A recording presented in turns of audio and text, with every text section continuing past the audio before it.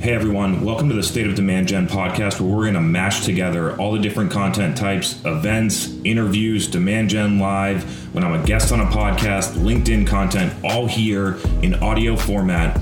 If you haven't already, I would highly encourage you to sign up for the Demand Gen Live sessions that I'm putting together with Gaetano DiNardi at 7:30 p.m., 4:30 Pacific on Tuesday evenings.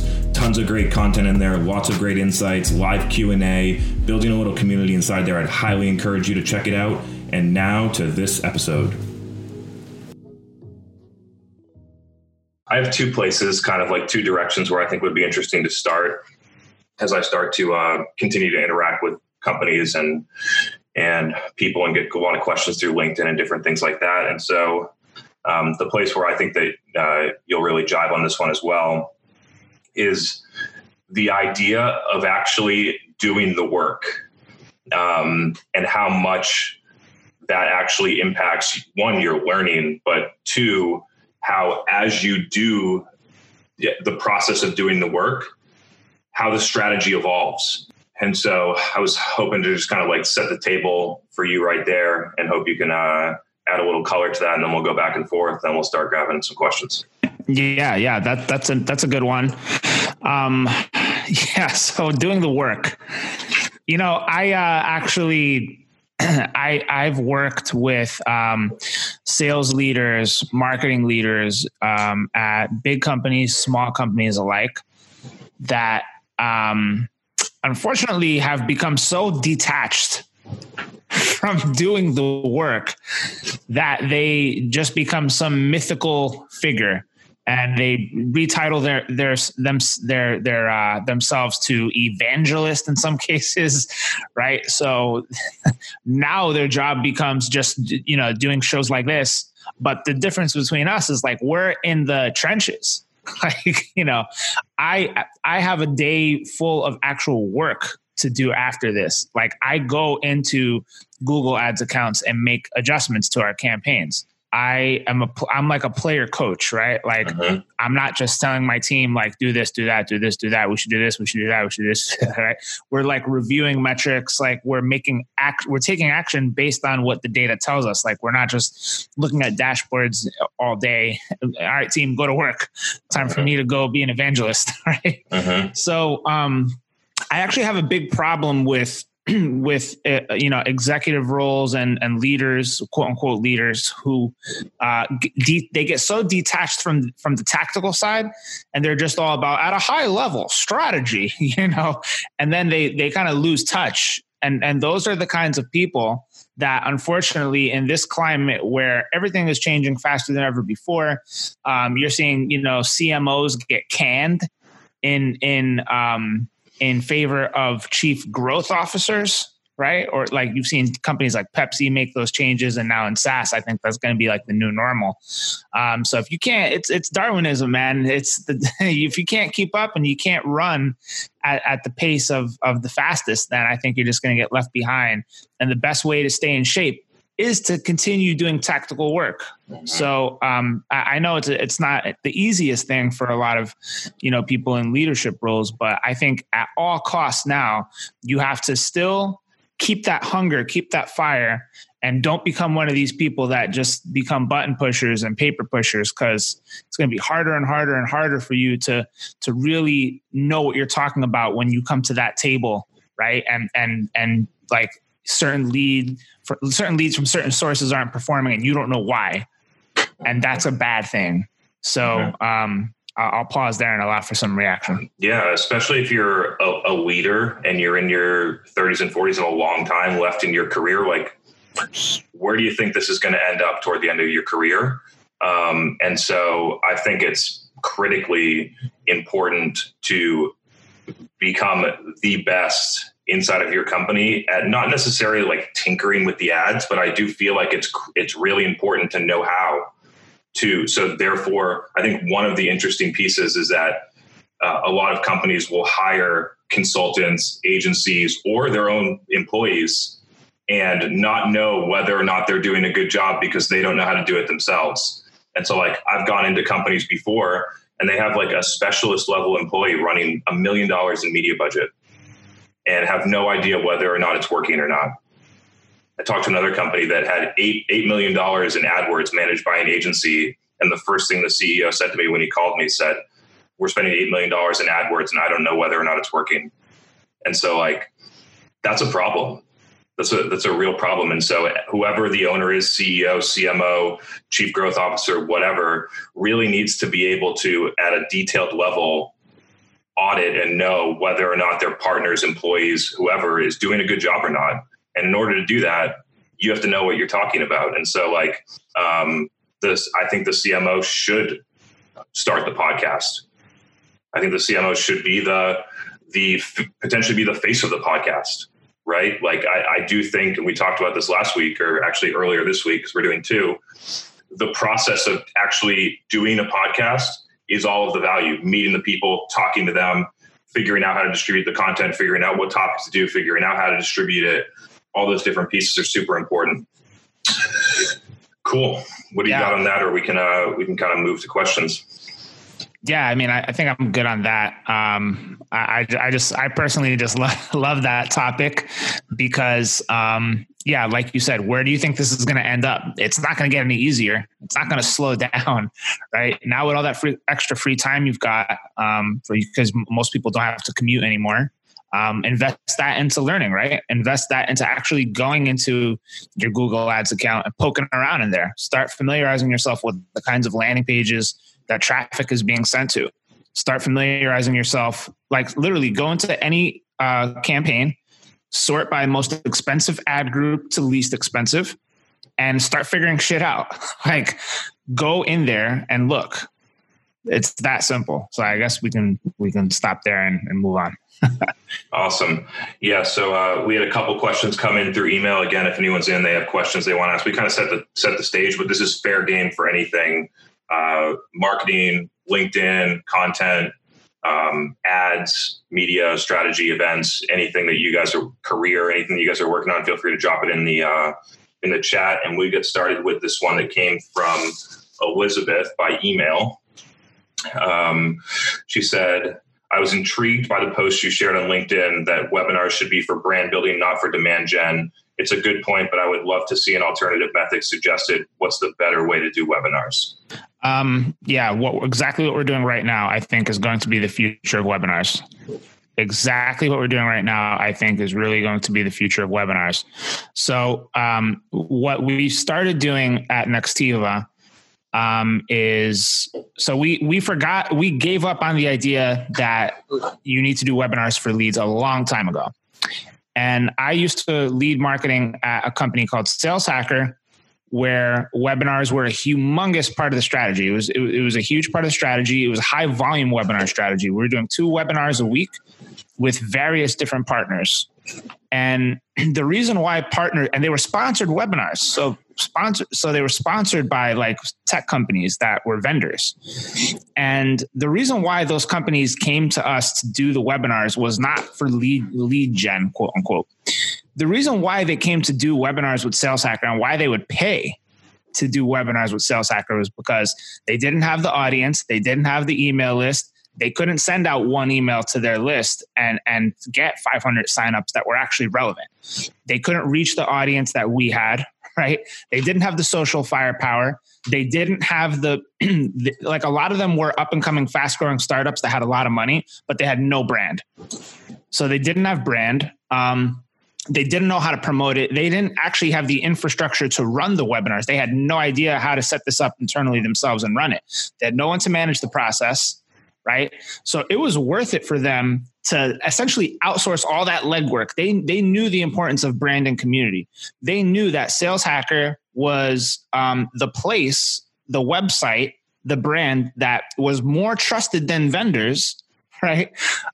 Because we had this sense of community. We had all the experts from the B2B sales world contributing to our site and to our events and to our ecosystem of things that we were doing. So it worked, right? Because these people would also be able to essentially like build themselves up as their own thought leaders from these vendor companies, because a lot of these vendor companies had zero thought leadership, right?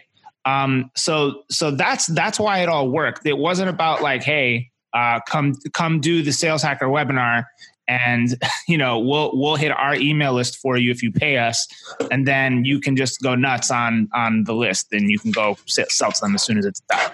In fact, the number one, like there was a conditional rule that if you sponsored a webinar, the rule was like you cannot put them into the SDR cadences as soon as the webinar is done. So, so the alternative, in short, is one, just accepting the facts, accepting the truth, accepting things for the way they are today. This format is awesome. I think this is going to be the future. And at Nextiva, we tried out a new tool that we really like called Crowdcast, which is similar to this, but it's still kind of webinar-y. The only difference is that you can invite people from the audience up one or two at a time to join the screen and interact. And on the sidebar, there's a chat. There's like an interactive chat that's happening the whole time while the webinar is happening. So in short, like there's a few things that people don't like. They don't like being sold to. They don't like that it takes 20 minutes to actually get to the meat and potatoes of a webinar.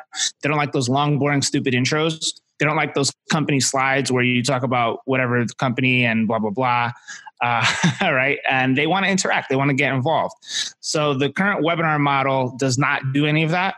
And that's why you're going to see a shift to styles like this, and also platforms like Crowdcast, which are innovative and different than, say, WebEx, right? Or On24, very expensive, very kind of corporate-y, enterprise-y.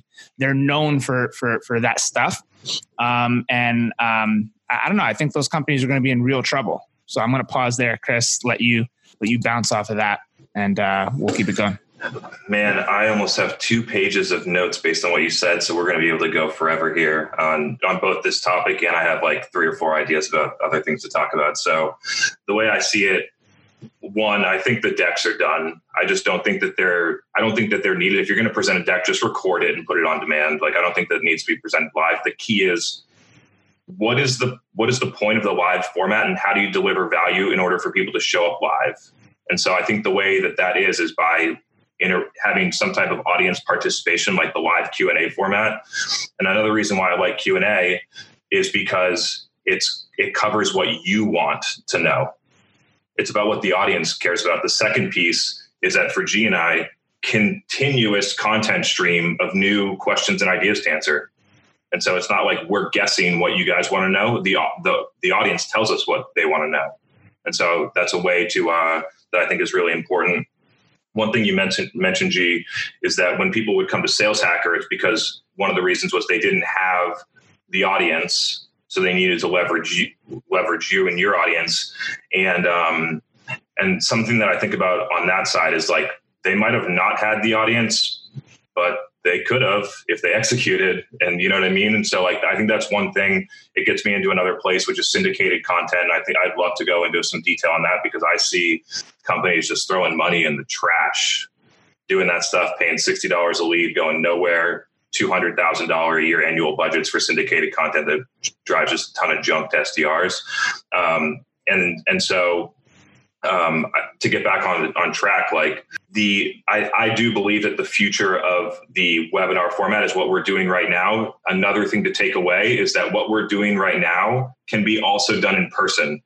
And so we've been using almost this exact format in a live event strategy. So micro, I've been doing this in a couple of cities already with Justin Welsh and Josh Braun, where you invite 50 people into a space, you cover a topic for 20 minutes, you get live Q&A for another 80. But the key is that you're filming it all, and then you have high production. And that event costs us with travel and everything else is $8,000 to $10,000, significantly less than a trade show, and significantly better impact. And so that's kind of what I'm feeling on this one.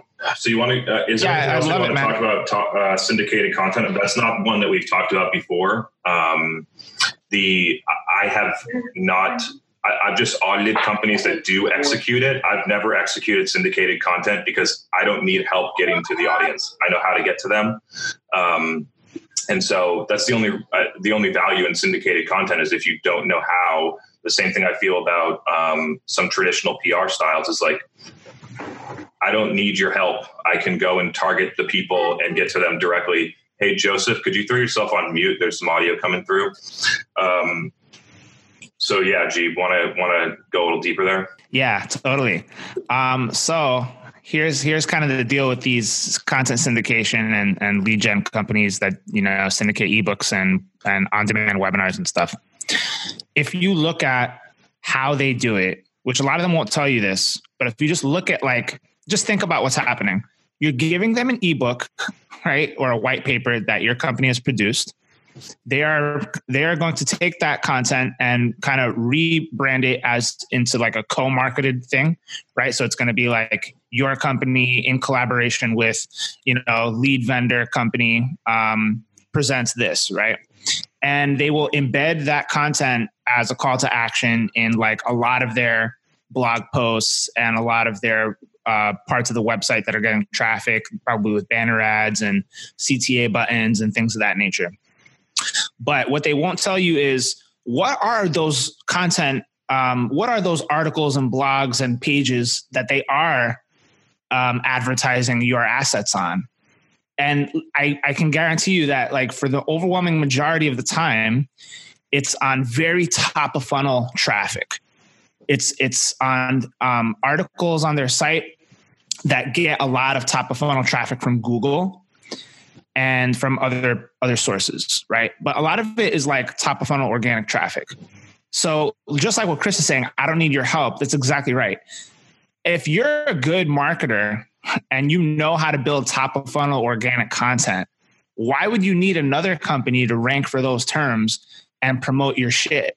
Why wouldn't you just figure out how to rank for those top of funnel keywords and outrank them, get the brand recognition yourself, get that traffic to your own website, retarget your own traffic, be in control, advertise the content you want on those articles instead of paying for it? Why would you pay for it's so mind blowing. That's why I think these companies are not going to be around. Why would you pay for top of funnel? I just don't get it. Like you're paying a middleman to do top of funnel for you. It makes no sense. And these are the kinds of things that marketers don't think about, especially kind of the older school marketers that just want to pay for shit. I don't know if I think it's a mixture of laziness and just like not knowing how shit works and not being realistic about the times that we're in today. But if you have to look at your marketing budget and think about where the money's going and like you're spending money on this, like Chris said, $200,000 budgets for like big companies that syndicate ebooks across all these websites that are doing top of funnel. I just think it's a complete waste. I'll pause there, pass it back to you, Chris, but I'm not a fan of that. Yeah. I mean, we just for reference, like when I audit companies, we typically see win rates that are similar to they run paid social for an ebook download and have an SDR follow-up. It's 0.1%, if that, win rates on syndicated content leads. You're paying money to just waste your sales team's time. They may as well just go outbound. They'll probably have more success. And so, yeah, I think that's, if anyone's running that, I would stop immediately and figure out a better way to use that money. Cool. So let's jump. This is kind of a follow-up from Lonnie. Lonnie, you want to ask the question? It's a follow-up to the webinar topic. So follow-up question about webinars. What content would you recommend for a follow-up email for webinar attendees? What offer should be in there? Yeah, no offer, for one. So what you should do is send the replay.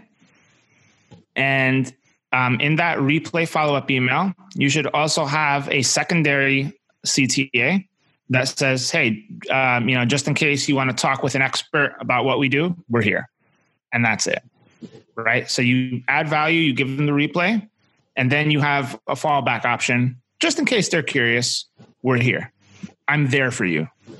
But I'm not trying to say, hey, can I get 15 minutes on your calendar? I would love to show you the value of XYZ because blah, blah, blah, right? So you skip all that and you just keep it a very soft option. And I'll tell you why this works. When I was running marketing at Sales Hacker, I figured out that if you give people options, they really like that because it feels like they're in control. So I'll give you an example. We ranked number 1 in Google search for the keyword Sales Excel templates, Sales Excel templates, Sales Excel pipeline templates. And what most companies will do is they'll give you like a bunch of like fluff content just to get it ranking. And then what they'll do is they'll say, give us your info, your name, your email address, your phone number, company size, industry, blah, blah, blah. If you want the bundle package with all the templates, give us that. What we did was the opposite. We said, here are all the templates one by one. You can download each one individually for free. You don't have to give us any of your contact info. But if you want the bundle all at once, you don't feel like downloading these one at a time, you just want all 20 of them, then you can give us your email address and you can download everything at once. Right. So giving them the option worked. And because it was highly relevant, it was a highly relevant offer. And our goal was just email list growth. That was it. So also the CTA it was known that we weren't going to try to sell you. We just want you in our email list because we want to send you content and we want brand and we want to earn your trust and credibility. Right. So when you give them the option, the conversion rates on that offer were huge. Like that was like a 20% opt-in. And I can guarantee you most companies are not getting 20% opt-ins anywhere on their site.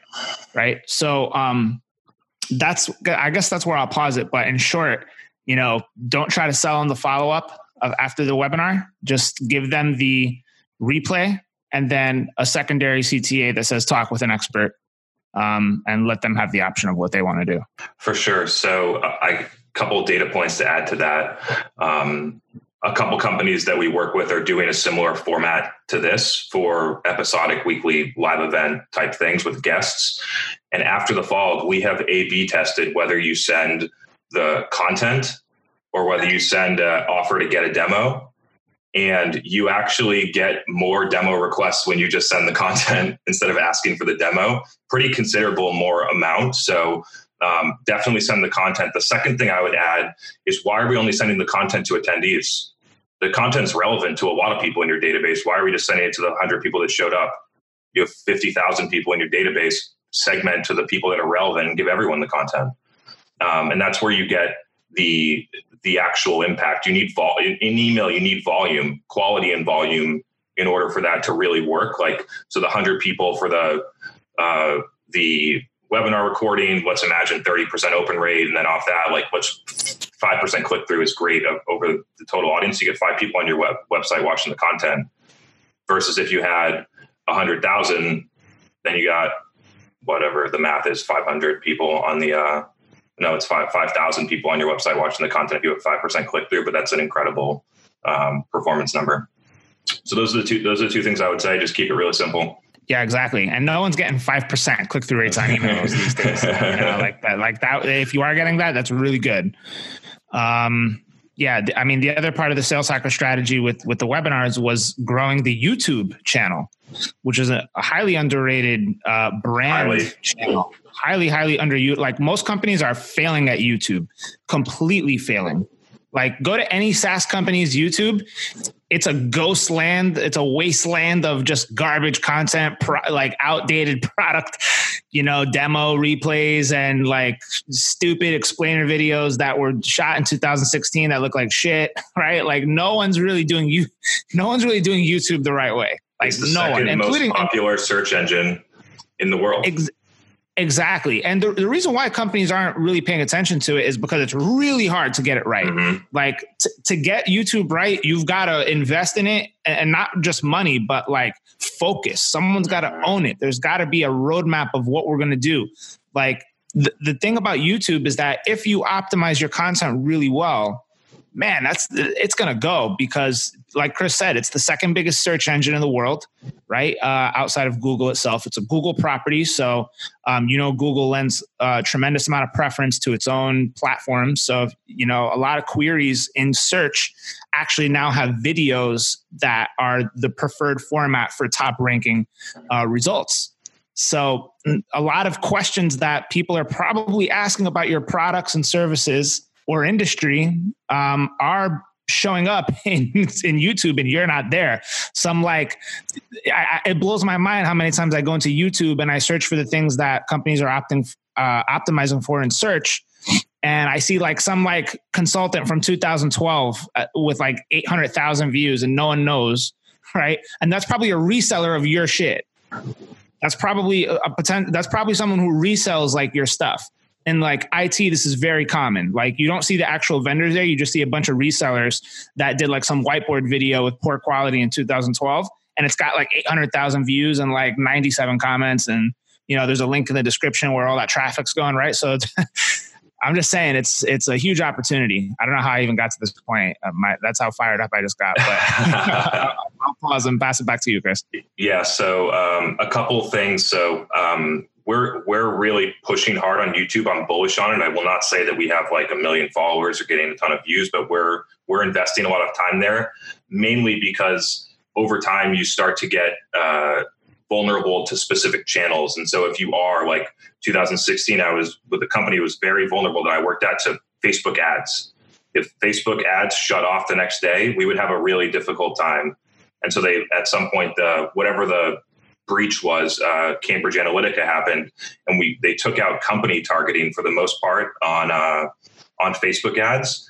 And that was our best performing thing. And we was just gone overnight. And so over time, we've started to try and spread out the audience to what I would consider more owned properties and also organic properties. So try and use your paid to move people into an organic channel. Spending a lot of time on YouTube. I think that it becomes, the way that I see it is it becomes the repository for the long form content that you should be creating every week. And then search optimize for that. And then I use LinkedIn right now to drive people I use short form content on LinkedIn, organic, to drive people to long form content on our website or on YouTube.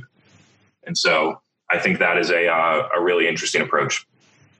Yeah, it's brilliant. And, people always ask me, and Chris, I know they ask you a lot too, like, how do you measure brand?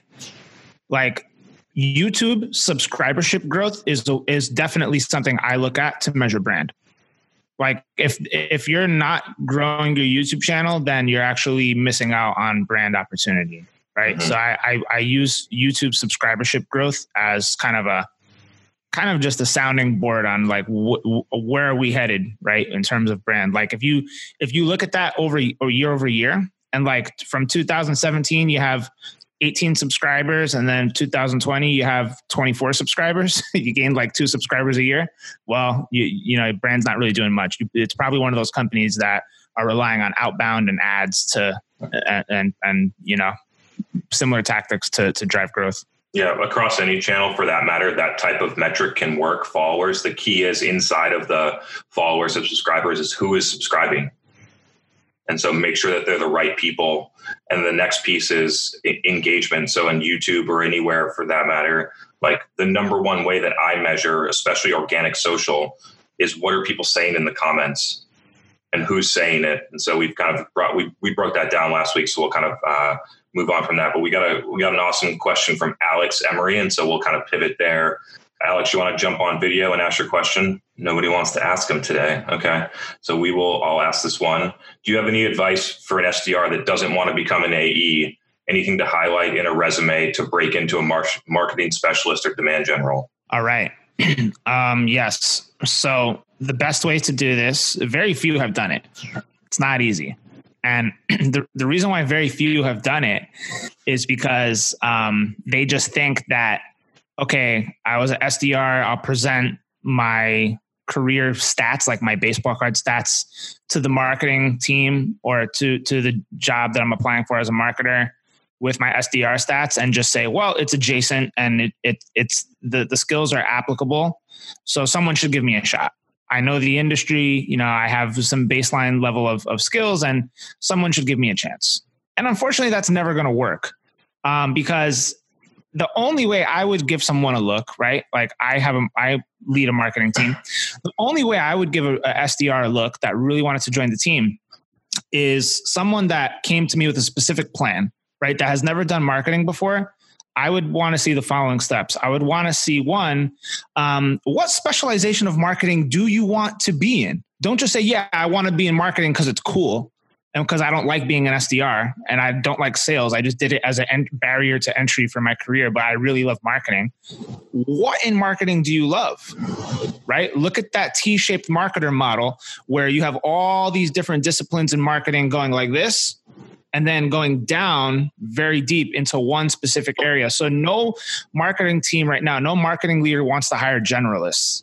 And I'm really big on this, and it's for good reason, because I've audited companies before that when I look at their marketing team structure and you have 8 people doing the same thing, just with slightly different job titles, you have tons of inefficiency, overlap in people doing the same work, right? So a SDR that wants to get into marketing needs to come to me and say, specifically, what I love is social. Specifically, what I love is Facebook funnels. Specifically, what I love is user experience and design. Okay, awesome. You've identified that. Great. The next thing I want to see is like, what are you doing on your own terms to actually like create some work for yourself, right? Do you have a passion project that you're doing, right? If it's content marketing, did you start your own blog and start writing and start trying to figure out how to optimize things and build traffic? If it's ads, do you take a couple $100s of your own personal money and start running ads to one of your burner websites just for experimentation? And could you come to me with a summary of those results, right? What is it that do you have like a cooking channel on YouTube and you're building a subscribership there and you're syndicating all that content to social and you're building a social following? Right. So what are you doing to get things started to show me that you already have a deep passion for what this is? You've identified something that is going to be a focus for you and a specialization. And you've already taken some steps to actually put, paper, the pounding the pavement, right? As they say, like you're already doing stuff. So don't just come to the table with nothing. If you come to the table with these things, you're gonna have a much greater shot. So that's the advice I would give. Chris, I don't know if you have anything. Yeah, you crushed it. I think in that position, the only other advice I would offer is that if you want that, you need to take control of your career. And so the way to do that is action. And so I would approach one of two different ways. One is find an opening inside of your company where you can do a side project. And so if you're an SDR, you better be hitting 100 to 120% of quota, and then go and say, okay, I'm doing this, but go to your marketing leader and say, I see an opening to do better community management on LinkedIn, or we're not running ads on Facebook right now, but people I think that they can work. Can I have a couple $1,000s to test this? And so you can either find an opening in your company. That's how I was able to move my career from being like a very traditional marketing manager focused on sales enablement and trade shows and things like that. And I just went and did it. The other option is to do it on the side. So I'm a big fan of whether it's my employees or anyone having side projects, because the learnings of the side projects then bring value inside of the company. And so, start an Instagram and try and figure out how to sell stuff organically. Start a podcast about something that you care about and get that to 1,000 subscribers. And then what's going to happen if you do the side project is you're going to actually have leverage over your company because they need the podcast. Then you're not coming in begging for a marketing specialist role. Other companies are coming to you for a marketing manager role because you've already done it. And so those are a couple ideas I'd offer. Yeah. And to cap off on that, you would be really surprised to see how many existing marketers on the team have not done any of that. If you come to the table and say, yeah, I've built a podcast audience to 1,000 subscribers. Yeah, I built an Instagram organically from the ground up from 0 to 20,000 followers. Or yeah, I built a blog from scratch from 0 to 10,000 visits a month. Wow. Yeah, guess what? A lot of marketers have not done that. In fact, a lot of marketers now, I think now more than ever before, just like with sales, the microscope is very intense. The magnifying glass is looking at everything in high degree of scrutiny. So if you're one of those marketers in a big company ecosystem and no one knows what you do, you're not carrying a number and no one knows what you do all day. You kind of just float around somehow making it. You know those people, Chris, you know what I'm talking about? Where these companies with all these brand marketers and stuff, and it's just like you have no idea what's going on. It just seems to be a lot of bloat and no one's really driving performance. Those are the people that are going to get cut. Eventually, the CRO is going to say, well, look at our marketing budget spend, look at our headcount. We're in a crisis. We have to cut. Who's on the chopping block? And it happens all the time. I see it all the time. And it's happening now. So don't let yourself be one of those people. And I'll pause there. Mm-hmm. The closing thought is, instead of asking to get the next role, earn it. Demonstrate that you can do it. Cool. And next question comes in from Lindsay. I think this is an awesome question. Lindsay, you want to ask it live, or would you prefer I read it? Oh yeah. Sorry, I'm just eating my lunch. My question was about community. We actually just hired our first community manager at Axonify. She started this week, and I don't think she's done it before. We didn't have, a large talent pool to pick from here in Kitchener-Waterloo, but I just love to talk about ways of building your audience and how to do that effectively. I mean, I know helpful content is the best way and interesting insights, but I'd love your perspective on that. Cool. I have a couple follow-up questions before you go. Okay. The first one is, are there any particular channels that you're focused on? LinkedIn, our blog. That's about it right now. Some paid advertising, but not very well. Mm-hmm. So, yes. The second thing is it all under the logo, or is it intended to be all under the corporate logo or through personal brands? We have one thought leader in the company. We play in the learning space, so he's his brand as well. Mm-hmm. That feeds our brand. We also are just launching our first podcast too, so that's going live in the next week. Mm-hmm. And the third question is, what is like the, for lack of a better term on the fly, like the total addressable market for the content that you're producing? Like, what is the community? Put a fence around it for me. It's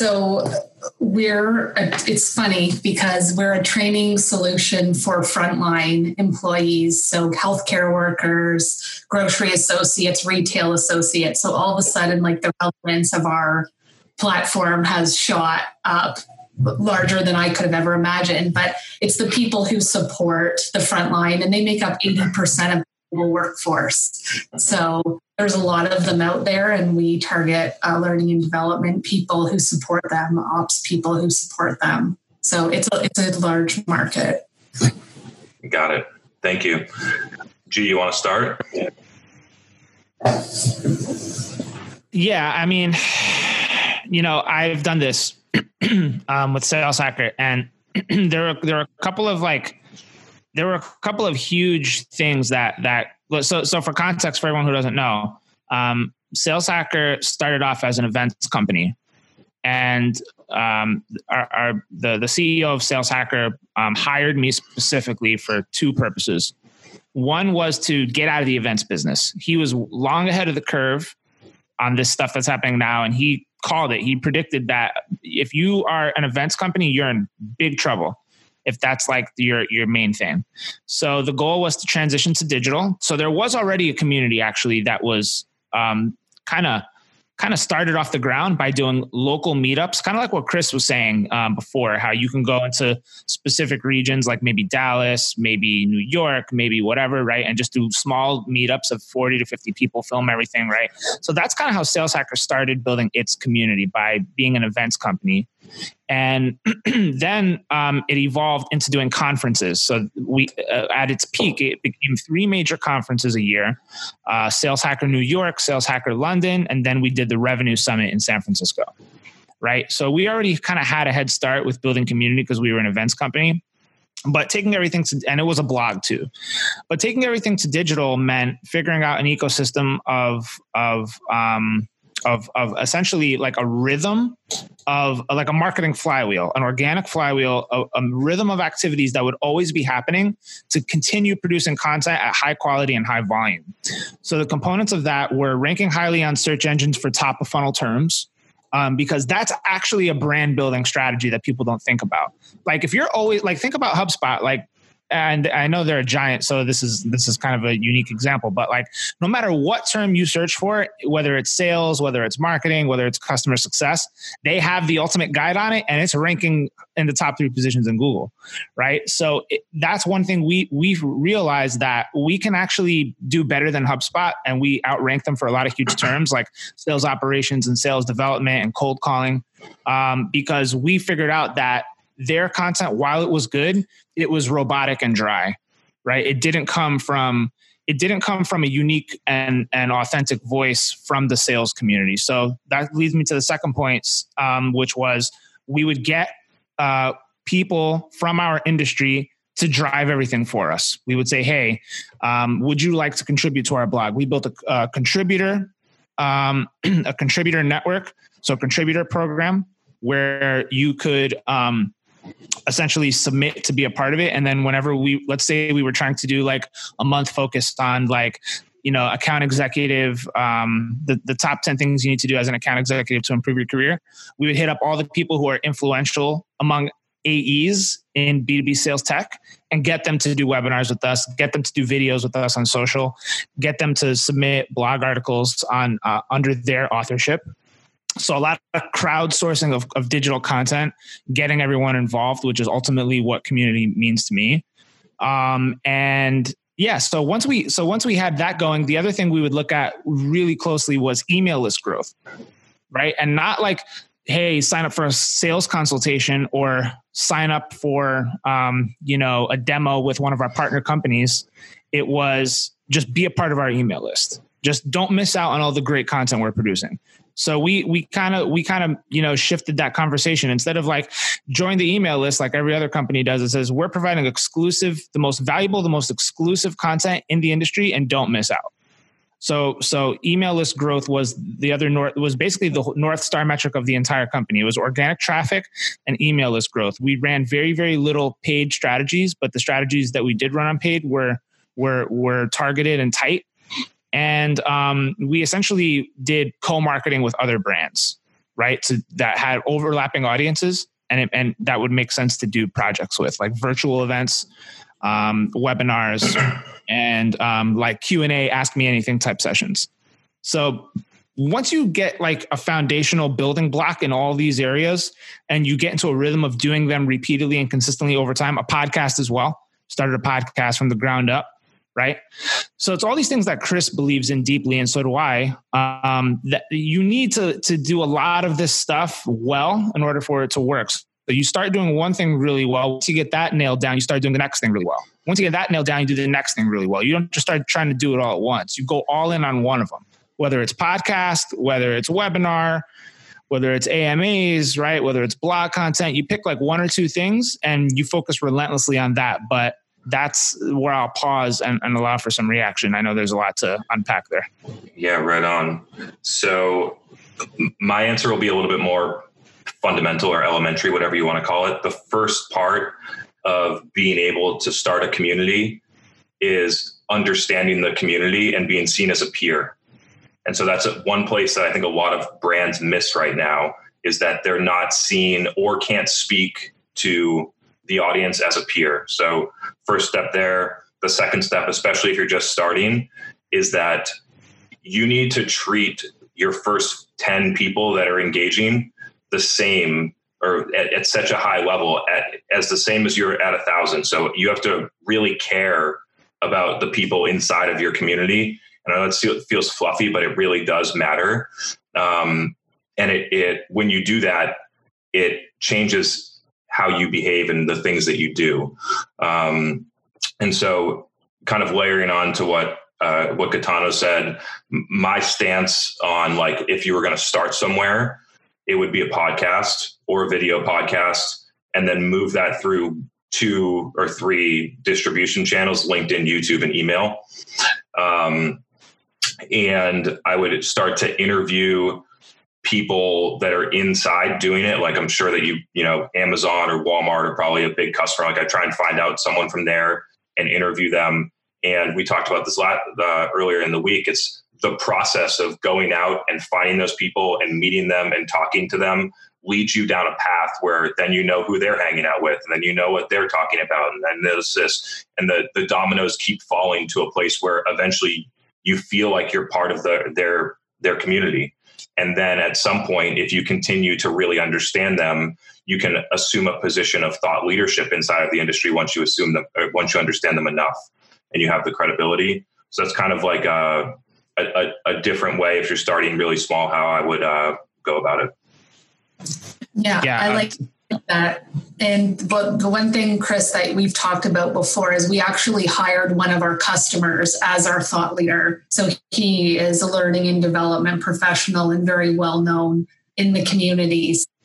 We're a bit ahead on that one, which is good. So he's doing the podcast and starting from there. Yeah, I am, just for everyone that knows, I am a huge fan of hiring one of your best customers or your most evangelistic customers, and then using them as a pillar for your content engine and having the marketing team build the framework around them so that all they have to do is show up and share their expertise. They don't need to deal with videos. They don't have to think about what topics. They don't have to figure out logistics, events, who to talk to. They'll have ideas, but it's the marketing team's responsibility for any SME inside of the company. If you're selling to, CIOs, like you probably have someone that has an expertise about that in the company, and the marketing team needs to build the framework around them in order to leverage their expertise and then distribute it. So yeah, very, very, very bullish on that approach. I think I do believe that you're ahead of the curve, and I think that smart companies will follow you. Yeah, Chris, two points to cap this off. One is the secret weapon that Sales Hacker also had was our CEO got heavily involved in the thought leadership and marketing. Right. So you need somebody from your company outside of that customer that you're paying to evangelize for you. You need someone to be that consistent face. People are tribal. They want to be part of the group, part of the tribe. And the way that they do that is they latch on to a person that they can self-identify with. And if it's just the brand company page just trying to do everything all the time, it becomes faceless, and it's really hard to build engagement that way. So you need somebody to be that stakeholder from your company that's always driving everything. And our CEO wrote a book, and he was a subject matter expert in sales. So that helped a lot. Obviously, if your CEO can write a book about your industry and knows it really well, then obviously you're going to have a tremendous advantage. That was one case for us. And then the second part of that is Julian's wanted to know, did you pay these influencers or contributors, however you want to phrase it? The answer was no. And here's how you do this. The answer is no. And here's where a lot of companies get it wrong. Like right away, they think, oh man, we want to go for like the biggest influencer. We want Gary Vee. It's not going to happen unless you pay big bucks. So what you have to do is get micro influencers when you're starting out and when you're growing this thing. You have to find the micro influencers, the people who are less well known, but still have some influence. And you want a lot of those, because that adds up to be more than just one mega influencer who just wants money. So, don't just think you have to pay $10,000 for XYZ big name to, be on a webinar with you guys, because you can find micro influencers who are willing to do this for free. Mm-hmm. And the key, if you're going out and looking for partners like Justin Welsh and I did an event in LA before this whole thing happened in February. And the key is to try and figure out what's important to them and then deliver it, right? And it doesn't have to be money. And so like for Justin, I had a sense that he has a lot of stuff going good on LinkedIn, but doesn't have any video. And so I was like, hey, you want to team up and do this event, and I'll pay for all the videography, and then you'll get 90 minutes of video content that you can then use to whatever you want to do in your career. So just try and be empathetic and try and understand what people might need outside of money, and then try and just position your offer to how it would be attractive to them. And so another example, if you're doing a podcast, like I'm super bullish on just calling your podcast something that people would think would be cool to be on. The Learning and Development Experts Podcast, or the Frontline Learning Experts Podcast, or whatever. And then you just invite them, and they're like, yeah, nobody else has ever invited me on a podcast. I'll go do this. And so I think that's a super easy way to get people without having to like pay them money or anything. I prefer to do it all organic because I think that it's authentic that way. Cool. We have thank you, Lindsay. We have a question from Julian. Julian, you want to ask it? The video one? I mean, yeah, I'm fully on board with video. I think it's a great channel to get people to consume your content directly in the feed. For example, it's a lot more human than writing articles, but we're an agency. We work with clients that are in a more traditional space, manufacturing. So getting them to produce video content is incredibly challenging. Even just simple things, saying things like, well, just take out your iPhone and record yourself answering a question. Even that is, it's unheard of for them. When they think video, they think of highly produced ads. And so it's just a big hurdle to overcome. So, we've tried different things, but any insights you guys have are appreciated. For sure. I have a lot that I can kind of jive with on this topic. So the first one is that I don't try and convince anyone to do anything. I try and attract people that already believe in the things that I do. And so I can quickly tell whether someone's aligned or not in my strategy. And that's what drives whether or not I work with someone or something. The follow-up to that is a couple of things. The first one is that when I started what I was doing, I thought that my target market was medical device companies. It was where my experience was. It thought that was going to be where I was most successful.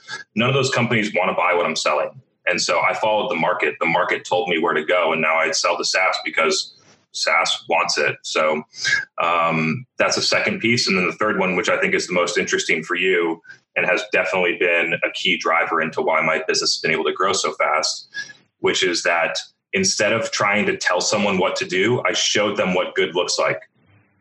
I kept telling people, hey, you should do these micro events instead of your stupid fucking trade show booths. And nobody would do it. And so what I did was I went and did 2 micro events. I executed them.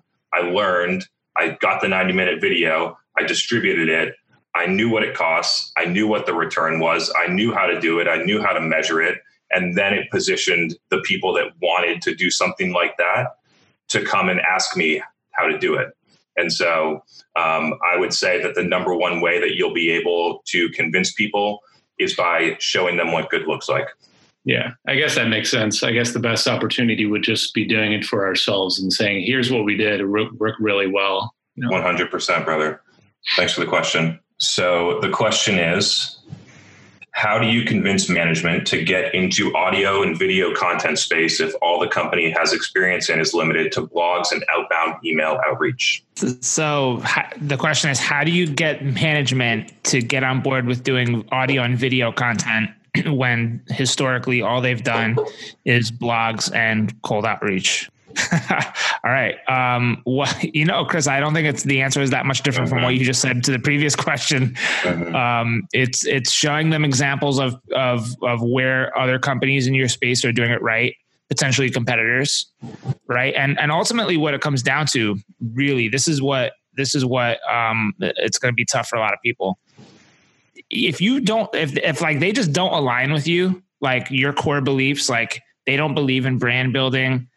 Chris, you know where I'm going with this. Yeah. If they don't believe in podcast, if they don't believe in some form of brand building, then and it's just a conflict that just exists internally between you and them, and they're not willing to see eye to eye, then you should leave that company. It's probably not the right fit. There's just too many things that don't align, and it's not going to work because you're going to continuously have this problem, like where you're trying to fight for your ideas to be heard, for mind share. And like, you shouldn't be at a company where you have to really fight so hard for something to happen, right? Like you shouldn't want to try and tackle everything, but there should be an open mind and flexibility to try some things, right? To at least invest in one brand building activity or one thing that can shift your company from operating like a boring, stale, SaaS company to, an exciting media company. That's really the way I see things shifting. And ultimately the takeaway is that if there's that much conflict and you can't get anything going because like the mentality just is too locked into this is the way we've always done it, then you should probably just leave that company. Yeah, I feel like that's going to be a statement that's made on every one of these episodes because I get so many messages about it too. It basically comes down to, in my mind, whether you're approaching your career proactively or passively. And I made this switch in my mindset when I was 26, which is that nobody has control over my career but me. And so at the beginning of my career, I thought that somebody else had control over how much money I made or whether or not I got the promotion. And when you decide that you have control over it, then it becomes liberating almost, because if you can't get the couple things that you can get done, you can complain about it and beat your head against the wall trying to convince someone, or you can say, I'm going to go look for another job with people that are already aligned with what I do. And it seems simple, but it was like probably one of the most important decisions I ever made in my life. So would definitely recommend it. It's not 7:30 at night this time. So we are actually on a schedule, unlike the last time. So for those that haven't been before, we usually go like 20 or 30 minutes over because there's so many questions. We got a lot to talk about and participants stay along, but we're going to try and stay on time for this one. And so closing thoughts, what do you got? Yeah, closing thoughts, man. Guys, I just appreciate everybody coming through. It seems like this format is working. The engagement's been high. And, Chris and I, I guess we never really talk about why are we doing this? What's the point? I guess we don't really have a reason why. We just like doing it and it's fun. And that's pretty much it. We like interacting with you guys. It gives me a break in the daily grind. We're not going anywhere. There's no live events happening in person. So this is a nice way to kind of just give a human touch to our daily workflow. And, we may decide to parlay this into some kind of, sales hacker style community. We're still toying around with some ideas, but that's pretty much where I think I'll cap off. Chris, any closing thoughts? Yeah, totally appreciate all of you joining. I hope it was valuable. The reason that I do this is one, to just purely, I think that I have some ideas that are interesting that can help a lot of people, and super happy to share those ideas. And the second piece goes back to what I said to Julian, is that I think that every company should be doing this. I don't see how they're not. And so I'm on a mission to show companies a different way to approach their marketing, and show them why it's more effective, how to do it, how to measure it, and all those different things. And so that's where I'll close. Appreciate the questions. Super grateful that you all joined us today. Hope you have a great week. Stay safe and healthy, and hope to see you back on Tuesday night at 7:30 p.m. Eastern. For those in Europe, we will let you know. We'll highly consider making some type of slot that accommodates our European audience as well. So thank you all. Hope you have a great day.